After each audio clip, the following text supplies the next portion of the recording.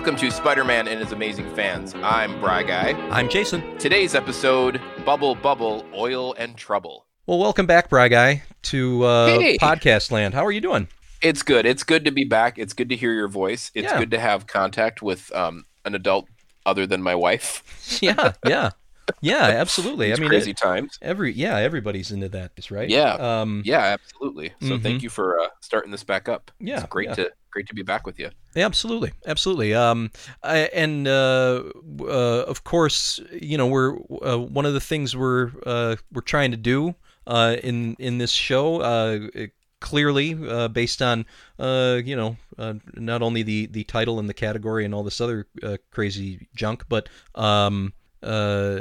is to tighten our focus, to really kind of dive deep into something that we're definitely both passionate about, have a lot of experience with over time. Yeah. And that is we're looking at these Spider-Man cartoons from our childhood and hopefully beyond. We'll see where we get to.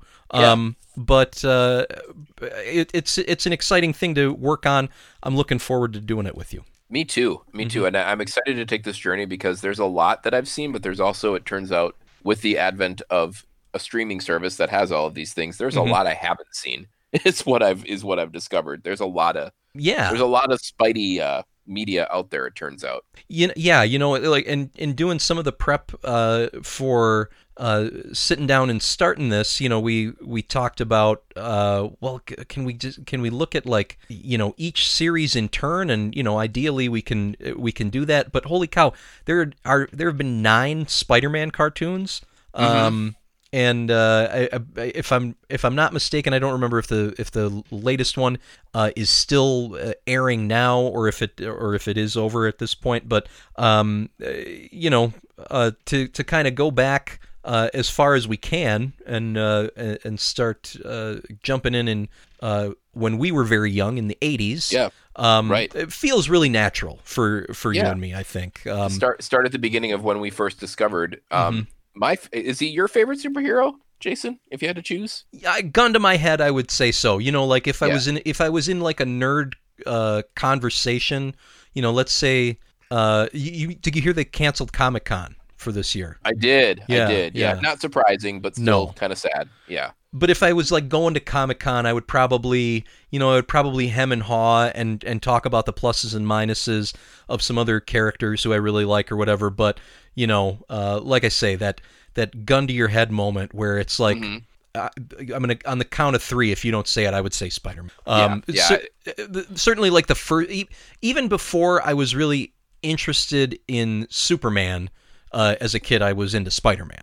Oh yeah, same. I mean, I think I might have known about other superheroes before Spider-Man, but I've always gone back to him, and I always think I will. I think he's, I think some of the villains in some of the other universes have been better, but I think, pound for pound, and when it comes to a superhero, he's been my favorite, and he got me into superheroes. So yeah, for sure. And one of the first things that I watched on TV that was superhero related, not the Spider-Man solo show, which is what we're going to start talking about tonight, but it was Spider-Man and His Amazing Friends. Yeah, me too. Ran about the same time, but hopefully we'll look forward to talking about those as well. I hope so. I can't wait. Yeah. But like me, I can remember me and my sister getting up on Saturday mornings, watching Spider-Man and Iceman and Firestar, and then the classic characters. Oh, for sure, right?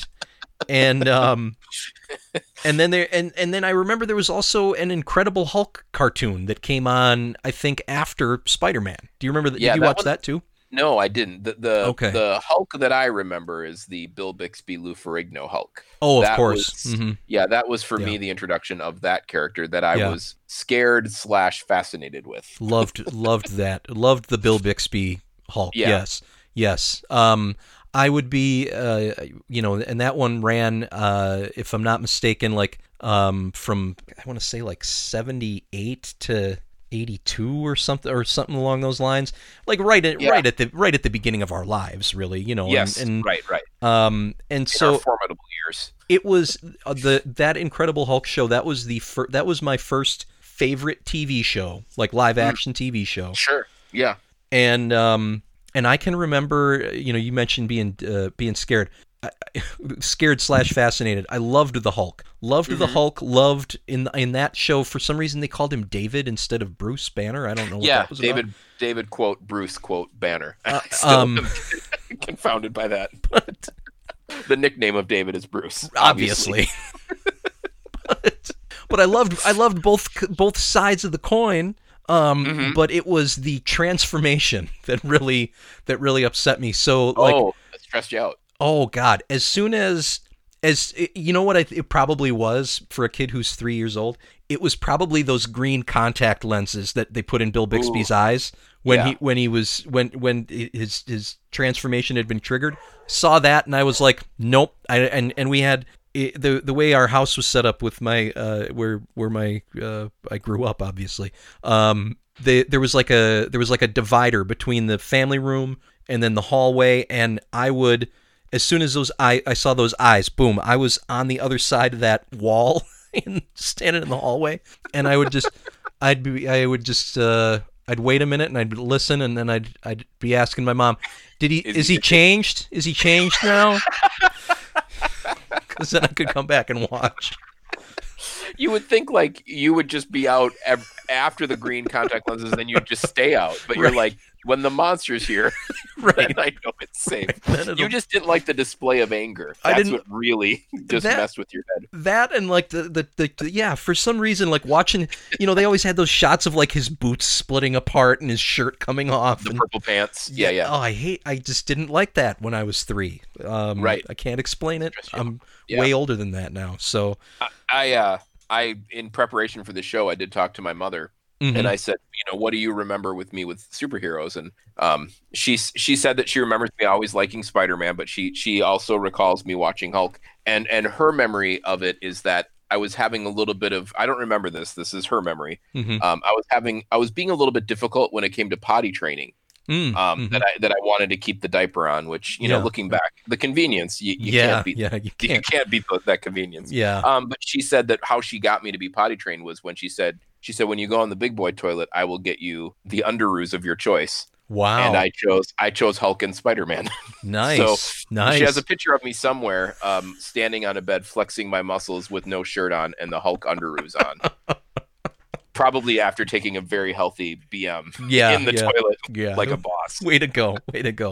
Oh, you're a big boy. Yeah. I feel good about myself still to this day knowing that. But I also was afraid of Hulk from becoming David to the Hulk. I was scared, but I still watched. And my mom said it was like a switch that flipped. Where I went from being scared of him to wearing my Hulk Halloween costume, no joke, year round, the whole time I was home.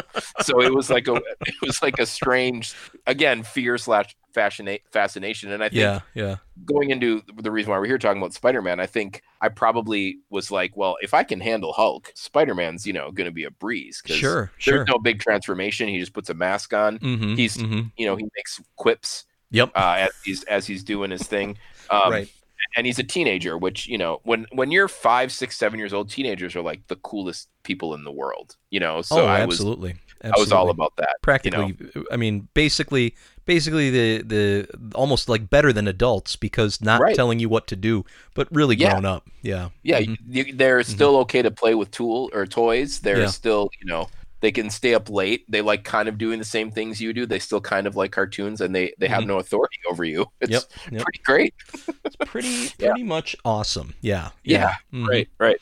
That's terrific. And so I mean that led us back here. It just kind of made it natural. Thinking about wanting to talk about comic cartoons, and I said, Bry Guy's my man.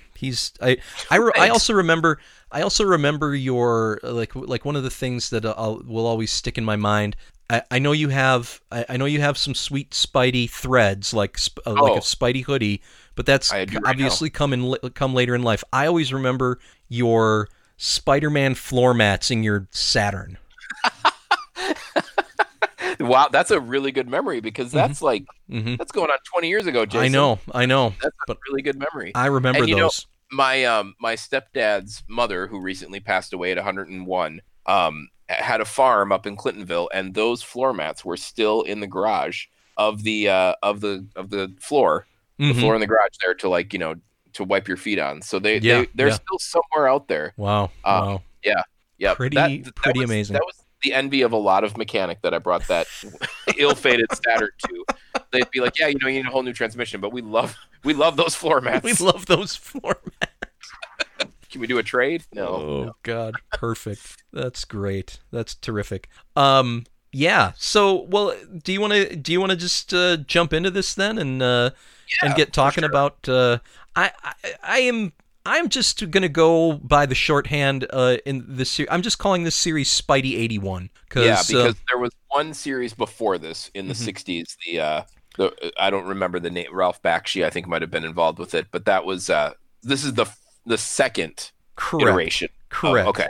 All right. And now, and it should be noted, I feel like we would, and maybe at some point will or could go back and look at the. I believe that one was from 1967 is when it started. Yeah.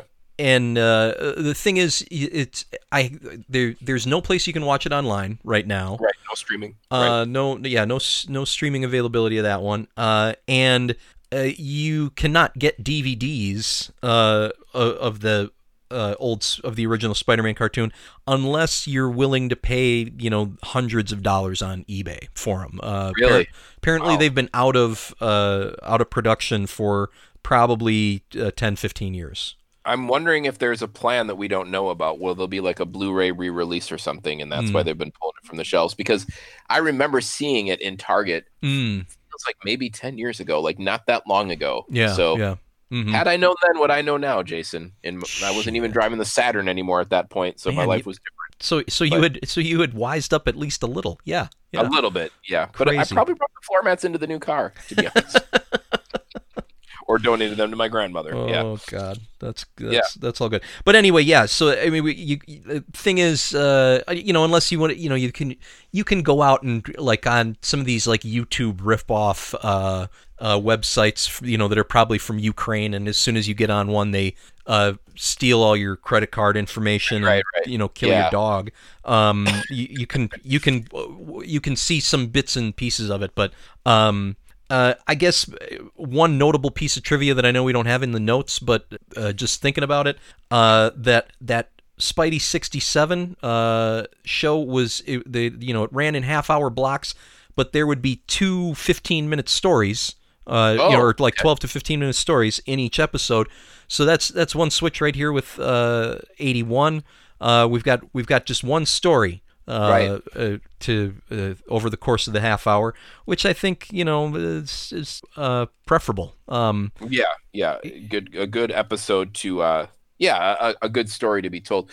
Not to get too off track here, but I also remember vaguely there being Spider-Man in the Electric Company, which must have been from the 70s. Do you remember that? No, I don't. Okay. I don't. It was live action, from what I recall. Okay, we might need to investigate that, but very vague memories of that. But this is probably the one that you and I jumped into in late 81. This first episode aired on September 12th of 1981, mere months before Brian's 4th birthday, probably crapping in his diaper still, or being bribed with underoos. I'm not quite sure. So this is so this was on ABC, if I'm not mistaken. And it made just the one season of it. There's 26 episodes altogether. So where we lived up north, way up north in Wisconsin, we didn't get the ABC affiliate. Really? Yeah. Wow. So like this possible. this show is basically totally new to me. Now Spider-Man and His Amazing Friends, which actually ran basically at the same time, also that show also premiered in 81, but that must have been on NBC because that we watched. Interesting. Right? See, I thought Spider-Man and His Amazing Friends was a sequel. Right. You would think that, right? That would make sense, but they actually both ran starting in 81. Interesting. Mm-hmm. Okay. Mm-hmm. Yeah, I So bet you're right. It was on a different channel that you could pick up with the rabbit ears there yeah, in yeah, up north. exactly, exactly. Interesting. Okay. Kind of wild. Changes everything, Jason. But first episode here, like we said, September '81. We've got the initial appearance in the cartoon here of Dr. Octopus in the episode called Bubble Bubble Oil and Trouble. Referencing Shakespeare out of the gate. And literary. Yeah. And if I can be so bold, Shakespeare it ain't. No, it's not. I guess we can keep our ratings. Make that a little bit more mysterious as it goes along here. Although I think mine is probably going to become pretty obvious as we're talking here. But so the basic plot of this episode, and we'll dig into it a little bit, but it's basically Dr. Octopus is basically conducting a number of seemingly small-time heists for no apparent reason, but what he's working toward is being able to enhance his mechanical arms and then steal all the world's oil? As you do as a villain, Mm-hmm, with the main intention of taking over the world? Taking over the world. Yeah, that's right. That's right. If all else fails, that's what a villain is doing. Mm-hmm. Mm-hmm. Yeah, yeah. So that's essentially what happens here. We've got obviously first appearance of Aunt May as well. We've got J. Jonah Jameson in this episode right away. Yep. Betty Brant is in there too, right? Yeah, she is, and I'm wondering if there's going to be a connection to the Hulk universe in this. Because isn't she the love of David Banner? Or Bruce Banner? No, that's Betty Ross. Betty Ross, different one. Yeah, Betty Brant okay. is also from the comic book J. Jonah Jameson's secretary, a friend of Peter Parker, defender of that go-getter independent photographer who brings the pictures of Spider-Man. Always has really good pictures of Spider-Man. Always. And there's. In the comic books, did Spider-Man ever get together with Betty Brant, or did they ever go out on a date? Because they might have. There's always a real sort of 007 and Moneypenny, chemistry or tension. I feel like between Peter Parker and Betty. Before we started doing this, I was actually reading some of the '60s comic books, just coincidentally. Back late last year, early this year, and I never even saw mention of Betty Brant because I was reading it around the time that Gwen Stacy died. Oh, so okay. He never went into Betty's arms as far as I saw. He just brooded for a while, then went to Mary Jane. Gotcha. So I don't know how it is. I don't know how it was later or before that, but it's pretty early in the Spider-Man story, and I don't see any mention of Betty Brant. Yeah, so, yeah. No, fair enough. Yeah, fair enough. I don't know.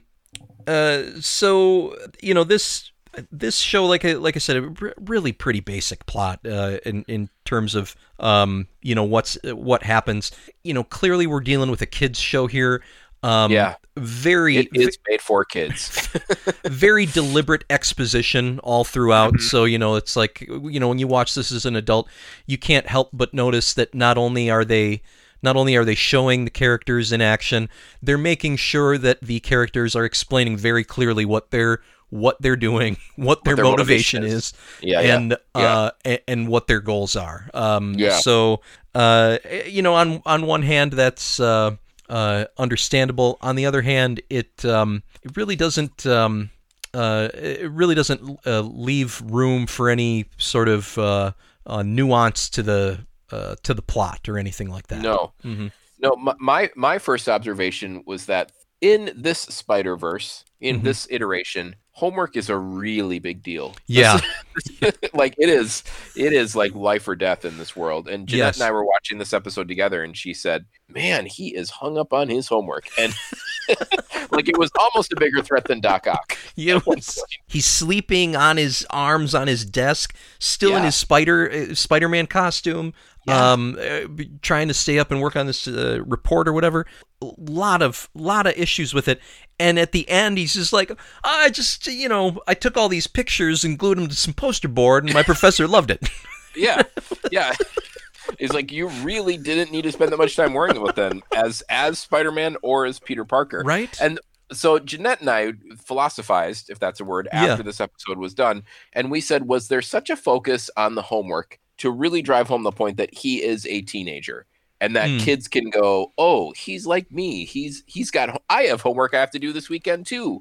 Should probably do that tomorrow or whatever. You know what I mean? Like, I'm wondering if that's why, because maybe parents can walk in the room and go, "That's right, little Billy. Just like you, Spider-Man does his homework too." Right. Yeah.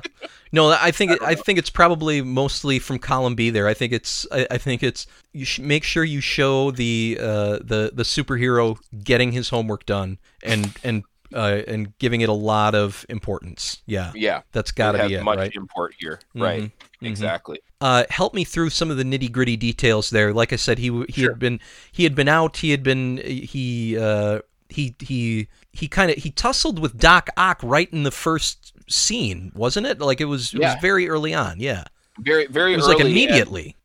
Exactly. And the characterization of Doc Ock looks really good. Not sure the color scheme matches what I remember in the comics. But much like Spider-Man and some of the other characters, not a fan of the voice. Doc Ock does not sound like I picture, and it was more like, well, like it was like this sort of like whispery, high-pitched voice. Spider-Man 2, he sounded like Shaggy from Scooby-Doo. Okay. I could see that. I don't know. Ted Schwartz is the voice actor who voiced Spider-Man for this series. Interesting thing. Schwartz. I thought that they got the Schwartz. That's good. He's a good get. Yeah. Well, I at first I had thought that the same voice actor who did Amazing Friends, but a different actor actually. Right, because I think those are two different universes now, from what you've told me. I think the universes are related, but it's very odd. Well, that's something else we'll have to unpack it. Get it. Yeah, we'll have to get there at some point. But just for what it's worth, Ted Schwartz did do some additional voices for the Scooby and Scrappy Doo show in 1979. Oh, he did. Okay. Okay. And also looks like he also did some voice work in Transformers and G.I. Joe in the 80s. So, okay. Yeah. So, is it me, or does this Spider-Man in general talk more than other Spider-Men? Like the dialogue, I guess, for lack of a better word, or the monologue, where he's saying, "Now I'm going to flip over here," and boy, I sure wish this Spider-Man mask had a nose plug as he's walking through the sewers. Like, I feel like he talks more even than he does in the comics. Or is it? No. I think that feels accurate to me. Yeah. Well, but he's funny. He is. And that's something. If you can get out and look at even just a couple of examples from the Spidey 67 show, compare that, just the kind of his disposition to the one in this show. This Spider-Man is definitely funnier. And I feel like that's a trait of the character that's important, right? Like he's snarky, he's funny. He's goofy. Right. He's goofy. I mean, like goofy in like in a innocent teenage kind of way. Right. As someone who still cares about his homework. Yeah. And but you're right. After I really appreciated that early, like in the first 5 minutes of the episode, and he does a few jokes, and I was like, yeah, it's nice that they made Spider-Man funny here, and then there was so much of that monologue throughout the whole episode. By the end, I was really getting tired of. I was too. Yeah. Mm-hmm. Yeah. The dad jokes were in no short supply. No, there was plenty of them. Mm-hmm. Yeah, exactly. Yeah. So I mean, interesting that to me, like Dr. Octopus is the Lex Luthor of this universe. Like I think he's the main baddie. Okay. In the Spider-Man universe for me. Yeah. Because growing up, I always loved the the times I'd see Dr. Octopus.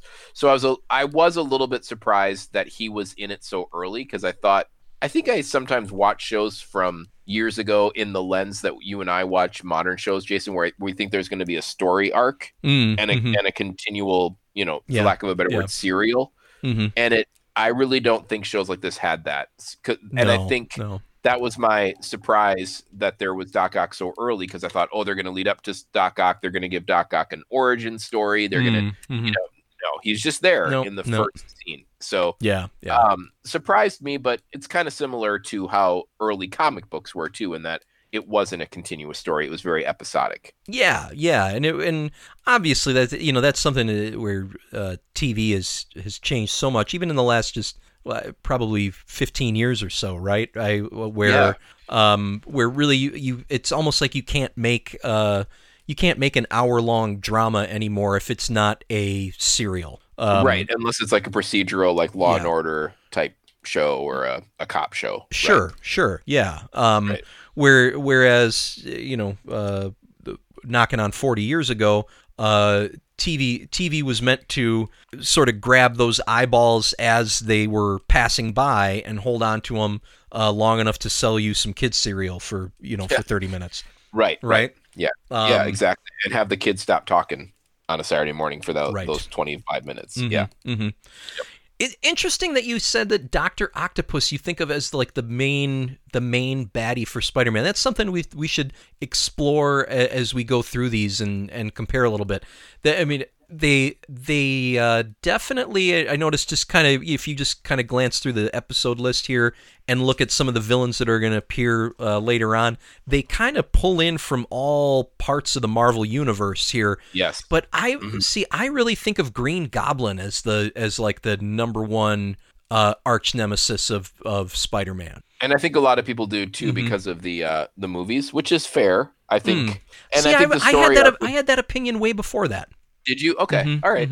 Yeah, I think it might just be because of the story arc in the comics too, that he was, kind of a bigger one. But I guess what I think back on when I think of the Spider-Man universe and the toys I had, for me, it was always Doc Ock. Yeah. And even later in the comics, when Doc Ock took over Spider-Man in the early to mid 2000s, that's what I always think of as well. Okay. Yeah. Superior Spider-Man. I didn't realize that had happened. Okay. Yeah.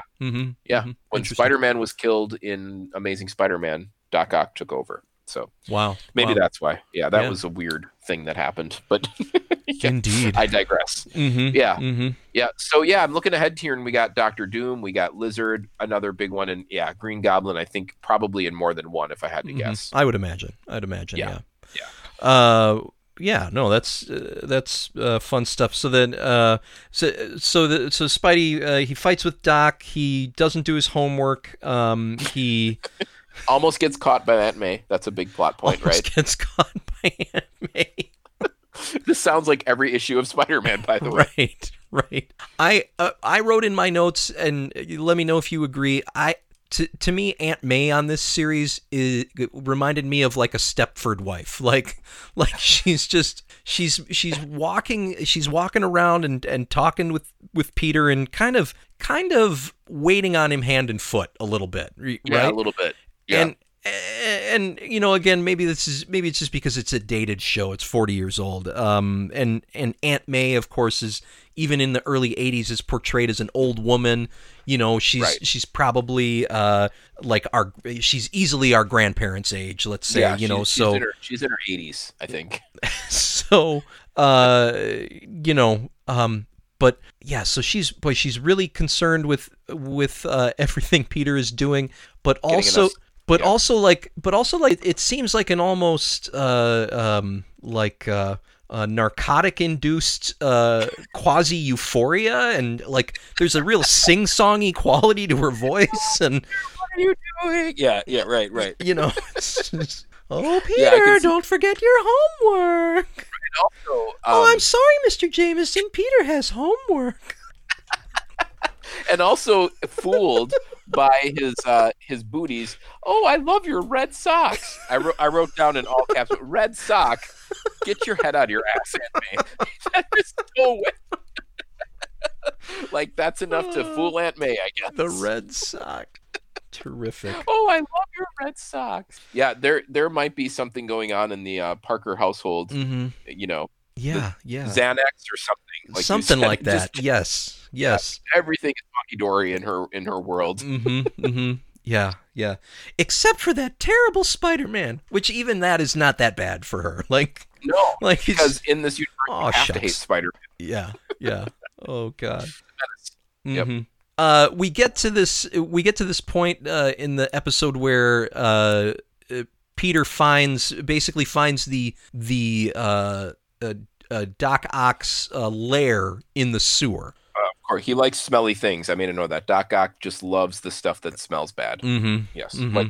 yeah. Also, kind of love that they also, in addition to hitting the student aspect of the homework really hard in this show, they also make it really evident that Peter still needs to pay the bills and sell pictures.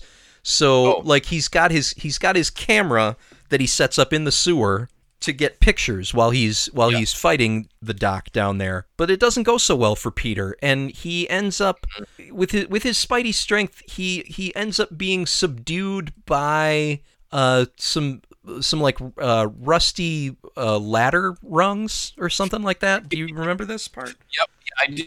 Yes, yeah. Doc Ock peels him off with his mechanical arms, wraps him right. Okay, he's there, and then the thing like all supervillains do, they leave the hero alive, but in a precarious situation that he has no chance of getting out of. He's gonna be drowned. There's no way he can get out of this, so I don't need to watch him die. Right. Always works. Yeah. And then and then then Peter notices some acid floating by. Right. And I think it's labeled as such, isn't it? Yeah. I think it just had a label on it that said acid, and the sewer, because that's where. It was the Dr. Octopus's laboratory down in the sewer. True. Yeah. So he had. I mean, there's acid in laboratories, right? All the time. Oh yeah. You can't have a laboratory without acid. Exactly. So he uses the acid on the bars, and I thought to myself, he really wasn't strong enough to bend these bars back, but the acid is just eating right through him. Like yeah. It was an interesting choice. I don't know. It was easy for the writers. Was my take on that. Like yeah. You know what solves everything? Mm-hmm. Acid. You know what solves everything? Acid. Oh, No, I was trying to think of like a little bit more ambitious, sort of plot idea for that, but I don't know. Without making things really complex or violent, it just seems seems like bent bars and acid was about the best they could do here. Yeah, right. And I have a feeling, I've not gone ahead, and no spoilers, but I have a feeling that might come up again, maybe even in the next episode we watch. just a hunch. You think the acid is coming back? I think the acid or well, now I can't get out of this. Oh wait, there's something sharp. Like that's Yeah, I could see that happening. Or a villain leaving the scene before they probably should. I think we'll see that again. Absolutely, yeah. So then we come to find out, Dr. Octopus, he stole something from the museum, right? Like there was a museum theft, and then the lab at the State University I love Empire State University, where Peter goes to school. As a silly fictional made up school, it's a pretty good name. Yeah. There are worse ones that they could have done. Yeah. But he didn't steal the priceless moon rock. He stole some worthless quartz, and we find out that it was to enhance his arms and then take his highly advanced underwater boat, submarine, hovercraft / submarine, and drill into an oil tanker to steal the world's oil. Yes, right, and one tanker at a time. Right, thus owning the world. You own the oil, you own the world. Clearly, now and again, 1981. definitely an energy crisis plot right there. Oh, true. You know? Yes. Yes. That's true. Yes. Yes. A lot of angst and consternation about the oil and gasoline supply. I could see that being very appealing to a writer at the time, going, you know what would be pretty on the nose these days? Steal all the oil. The oil. Because we had just got out of the gas crisis of the 70s, right? So it was still on people's minds. Sure, right? Sure, exactly. Yeah. So this was timely, is what you're saying. That's my point. And I guess, you know, it's a again very common motivation in the kids' cartoon programming for the bad guy to just want to rule the world. Yes. Tell me how you feel about what, you know, why is that a good idea for Dr. Octopus? Why would he want to rule the world? How is ruling the world better for him than what he's got going on? I was wondering the same thing. Like, do the arms just make him drunk with power? Is it causing some sort of mental problems that maybe Doc Ock isn't quite ready to unpack? Yeah. Because I feel like that's a common thing in the in all villaindom in the comic world, you know, is they get a little bit of power, and then the thing that gives them a little bit of power is like, how about a lot of power? Right. And then next thing you know, they're wanting to take over the world, because it seems like Dr. Octopus is probably doing okay. I mean, he's a doctor. I'm sure he's doing fine financially. I don't think he needs to take over the world. I think he's got sewer layers and submarines. He's got acid. Exactly. Yeah. Right, no, things seem okay. I think that was, and I know we won't talk about this too much, but I think that idea of the thing that makes you the villain wanting to take over was really handled very well in Spider-Man 2, the film. You know, so I'm wondering if that might just be a running thing. Kind of a Dr. Octopus, that part of his motif, as it were. Right. Yeah. Which, by the way, Dr. Octopus first appeared in the comics in July of '63. Issue number 3, so very early in that run as well. Okay. And I did do a little bit of background on the biography of Dr. Octopus. Okay. And Stan Lee and Steve Ditko did create him. And Stan Lee said, I always liked coming up with a name of a villain first and then giving them the backstory. And I liked that Doc kind of rhymed with octopus. So, that was pretty much it. So we might be giving a little too much thought into Dr. Octopus as a whole society, not just you and I, but like, I think Stan Lee kept things simple, and that's a really good example of that. Well, and you know, God love Stan Lee, you know, God rest his soul. Yeah. But man, you know, that's a great quote too. Like that's so much like him, and just like, you know, people want to you know, find really complex things in some of these characters, but he's like, no, man, it was 1963. I was just kind of trying to think of cool names for villains, you know? Right. Yeah. Dr. Octopus, done. Yeah. Okay. And then other things like much later in series, when comics, I would venture to say, got more sophisticated as they went on, just like we'll see with these shows, I'm sure. Yeah. Backstories were kind of painted in a broader stroke. It was, here's the character, and now let's fill in those gaps that we get, because we get spoiled, our generation, where we saw all these great origin movies of villains and heroes, and I think we're kind of used to that. Yeah. Whereas, you know, Stan Lee said Doc rhymes with Ock. That was his motivation. Right. So, yeah. Oh, yeah. But I did enjoy seeing Dr. Octopus in the very beginning. One thing I wanted to, this is the only timestamp I have. If you get a chance, listeners or you or both, Jason, go to the episode around the 20-minute mark. And for some reason, the arms on Dr. Octopus's boat are completely out of control. Like there is no roping them in. I don't know if they're having a temper tantrum and they're revolting against the boat. Okay. But they are just out of control. They're varying in length and speed of movement. Wow. Wow. Okay. I missed that. Right around 20 minutes. Yeah. Go back and take a look at that. Yeah. So that might be what I was saying. The arms are controlling the man, not the other way around. And they're really proving it at the 20-minute mark when we have about a minute left in the episode. And like all these shows, I mean, it really kind of comes to a head in a hurry. Yes. Where the climax is very quick. yeah, we get. I mean, well, there's a moment right where the Navy or the police or something like that get the idea that it's Spider-Man trying to stop the oil tanker because Dr. Octopus has not actually appeared yet. He's still underwater. Yeah. Yes. Yeah. Pumping the oil, if I remember correctly, pumping the oil from the oil tankers into into like a sort of a mishmash pile of oil drums that he has placed on the floor of the river ahead of time. Yeah, very choreographed, actually. Yeah. Oh god, very well thought out. Yeah.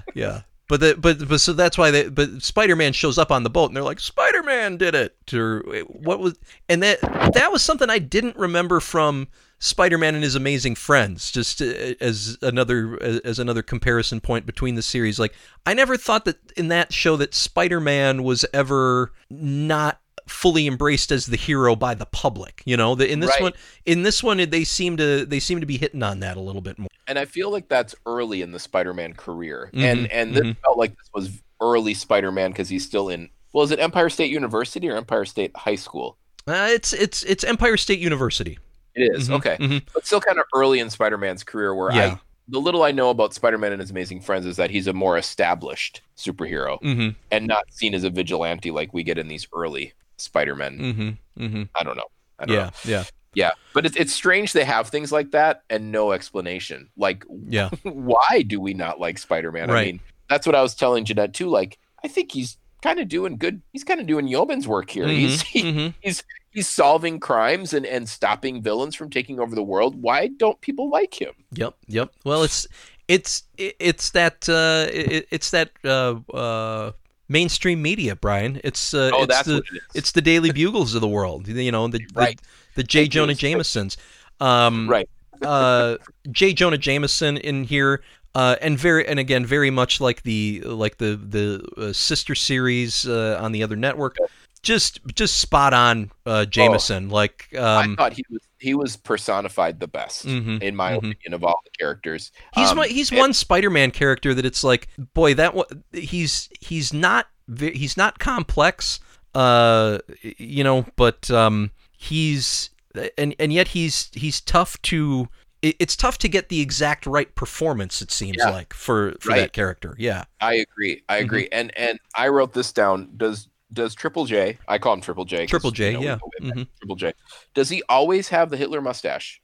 Is that a trademark trope of JJJ? Seems like it, right? Yeah. Interesting. You get that. You get the cigar, and you get the crew cut.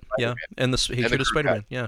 Yeah, crew cut with gray on the sides, right? Yep. That's usually But the Hitler stash is fully represented in this, and I liked his voice. I liked the way that he looked, and I liked his characterization. I think was to me the most accurate of all of the comic book characters, in my opinion. Yeah, I can get along with that.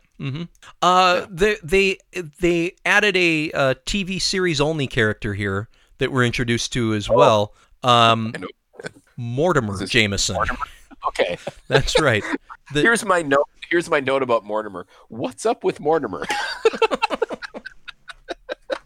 So Mortimer is the smarmy nephew of J. Jonah Jameson in this series, and his main rival seems to be Peter Parker. Yeah, Now he's related to Jonah. Jonah clearly does not. He tolerates Peter Parker because he gets him those sweet Spider-Man pictures that he probably doesn't have to pay very much for. But other than that, Triple J doesn't seem to have a lot of love for Double P. So I think Mortimer doesn't really need to feel jealous of Peter Parker. Do you think it's just because he's a much better photographer and journalist? That could be.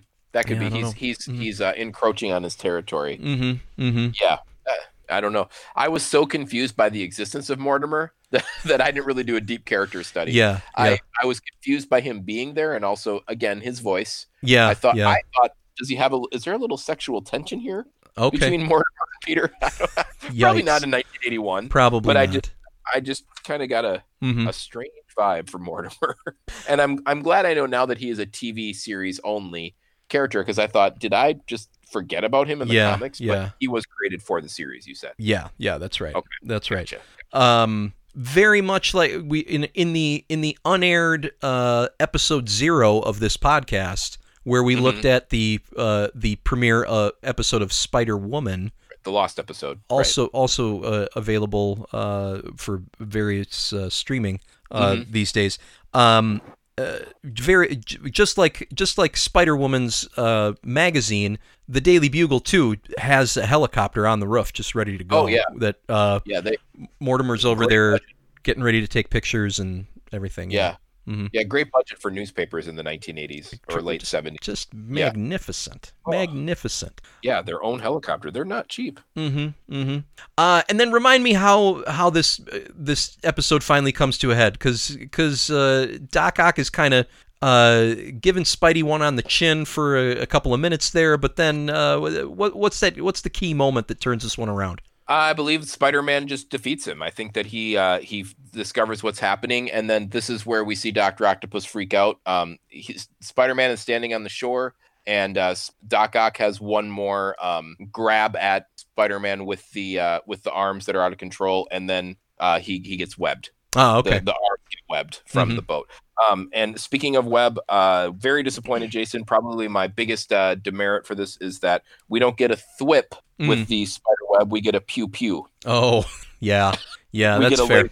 Mm-hmm. We get a laser from Star Wars being shot out of a gun sound, and they really missed the mark. Like, well, what is a thwip sound effect? I mean, I know it. I mean, I understand. I totally understand and agree with what you're saying.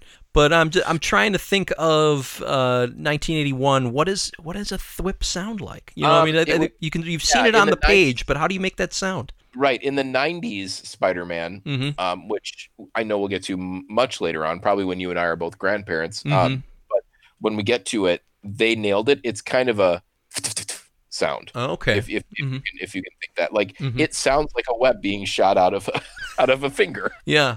All right.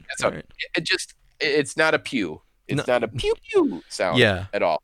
And by the way, apparently the spider suit can take on water and shoot water. I learned that in this episode too. Oh, because he was shooting blanks at Doc Ock under the water, and then on the shore. That's why he was able to save the day, right? And shoot real webs because it dried out, right? Which sounds much more sexual than I mean it to. But it's a thing. Yeah, no, that's right. I had forgotten it was the waterlogging of his web shooters that had been a problem. Yeah, right. Yeah. Well, I mean, and that's that's not a bad detail, really. I mean, that's it kind of makes sense in a sort of physics kind of way, I suppose. But yeah. So that's where it ends, and like I said, at the end, he finishes his homework by gluing his pictures to a poster board, which I feel like you and I probably did in middle school. Yeah, like a Sunday night before a project was due on Monday morning, and probably not as well received. And make no mistake, I totally understand you missing the fact that this Peter Parker is in college, because the work he's doing and referring to it as homework is definitely very, 7th to 10th grade kind of talk. Yeah. Imagine going to like a sophomore or junior year of college science class and bringing just some pictures glued to a tacky board and how that would go over. Yeah. Oh gosh. Yeah. So that's how that ends up. Yeah. So I guess at the end, what we're making, we decided on a scale of 5 radioactive spiders, and halves are okay if you want to use halves. But how many radioactive spiders would you give this episode? I'd give it 3. 3. Yep. I think 3 radioactive spiders. I think you are extremely generous. I just, there were a lot of, kind of wonky details in this one for me. Obviously, like we said, the motivations are explicitly spelled out for you, but don't make a ton of sense necessarily. I didn't care for the whole plan that Dr. Octopus had. The whole thing seemed like they were they were just working hard to make something work with a big villain for an opening episode. There wasn't, and again, I know kids show, right? It's a kids show. Yeah, don't forget that. But just not. But I think we're going to see as this show goes on. There are some interesting moments, even though it's a kids show. This episode just didn't have them. I give it 1.5 radioactive spiders. Mm-hmm. Wow. Yeah. For me, my main positives, because I know we've been tearing this apart a little bit, which is fair. But I loved actually the opening, and I know in your notes you said it was a little bit. Oh, maybe you didn't mention that, but the like the theme song, the music, I like. Oh yeah. You know what you're getting when you watch it. And like, I don't know, I got it. It was probably 99.9% nostalgia, but in that opening sequence with that music, I was like, oh, cool. Yeah, I get to watch Spider-Man. You know what I mean? Oh yeah, for sure. Yeah, I can get on board with that. The stuff that wore on me took a while to wear on me, but the first thing that is the biggest problem with me, and why I wouldn't give this like a 4, or certainly not a 5, was that the Spider-Man character just kind of annoyed me, and I was tired of him within the first 7 minutes of this episode. Yeah, that's I can get on board with what you're saying, but I think like had this been the very first thing I ever saw with Spider-Man, I'd probably be giving it a lower rating than I did. But because I just love Spider-Man so much, and I love the 80s, I love the 80s drawing and animation style that did a lot for me. Yeah, those yeah. two factors. Yeah, I can dig it. Yeah. Well, fair enough. And one last thing that I wanted to talk about. Yeah. The credits. I don't know how carefully you were paying attention to the credits, but there was a writer in here that I was kind of scanning my eyes over, and it landed on Donald F. Glut, Glut. Do you recognize this name, Jason? Honestly, only from the Spidey cartoons. Where do you know this name from? Well, I recognize the name, so I went into a Google wormhole, and he is best known for writing the novelization of The Empire Strikes Back. Oh, really? Yes, but he also wrote for Archie Comics. He also wrote for DC and Marvel Comics, and he also was a classmate of George Lucas, and that's why he wrote The Empire Strikes Back. Oh, no kidding. I think I might have seen his name because he also went on to do some writing for some of the 90s Spider-Man, as well as the 90s, no kidding. As well as the 90s X-Men. So yeah. So if you get bored, or if you really want to like take a trip down memory lane, go to Donald Glut's IMDb page, and I think it'll be your childhood on one page. Oh, I believe that. No, and it's it's interesting that you say that he had later involvement in some of those 90s shows, which are very well liked even today, and kind of seen as, obviously, I think at least for me, I can say for sure, I don't know to what extent you were in this boat as well, but like we were just like, we had aged out a little bit from the audience for those shows, and so like I didn't grow up watching either of those. I caught some episodes of X-Men and that 90s Spider-Man here and there, but never really committed that hard to watching them. But I know that when you compare to an older series like this, much better writing, better plotting, story, like multi-episode story arcs and stuff like that are in there. And when you consider that you've got some of the same writers that were on some of these old shows, it really makes you wonder, how much of some of the troublesome aspects that you see in this series are just a matter of the style of making these shows at that time, and like what the conventions and expectations were, not only from like a network, but like from parents and other constituents and stuff like that. One of the things in order to satisfy some loud talking parents, to never have Spider-Man throw a punch at anybody in this show. That's a a good observation. I think we're going to keep seeing that. Yeah. Mm-hmm. You know, and obviously, again, that changes later on. You know, you think of things like the comic code and stuff like that. I mean, you can kind of dive pretty deep into, you know, the expectations from the public about what you're going to put into a product that you're gearing toward children. So, yeah. Interesting. Yeah. I think a lot of the writers probably had the feeling of, well, it's just a kid's show. You know, and I think in the 90s that changed. I don't know what exactly was the changing factor, but I think we see a lot more sophistication with X-Men and the 90s Spider-Man. Yeah. And I think a lot of it might have been the 90s Batman too. That Batman animated series, and brevity than the other Batmans we had seen up until that point. I'm looking forward to digging in and seeing if these episodes get better. Yeah. They, you know, and I gave this episode a pretty harsh rating, but it was still fun to watch. So, you know, I'll say that. And it's still probably a lot more fun than a lot of new cartoons because of the hand-drawn animation, and it's Spider-Man. Fun. Absolutely. All right, buddy. Well, we'll talk again soon about episode 2.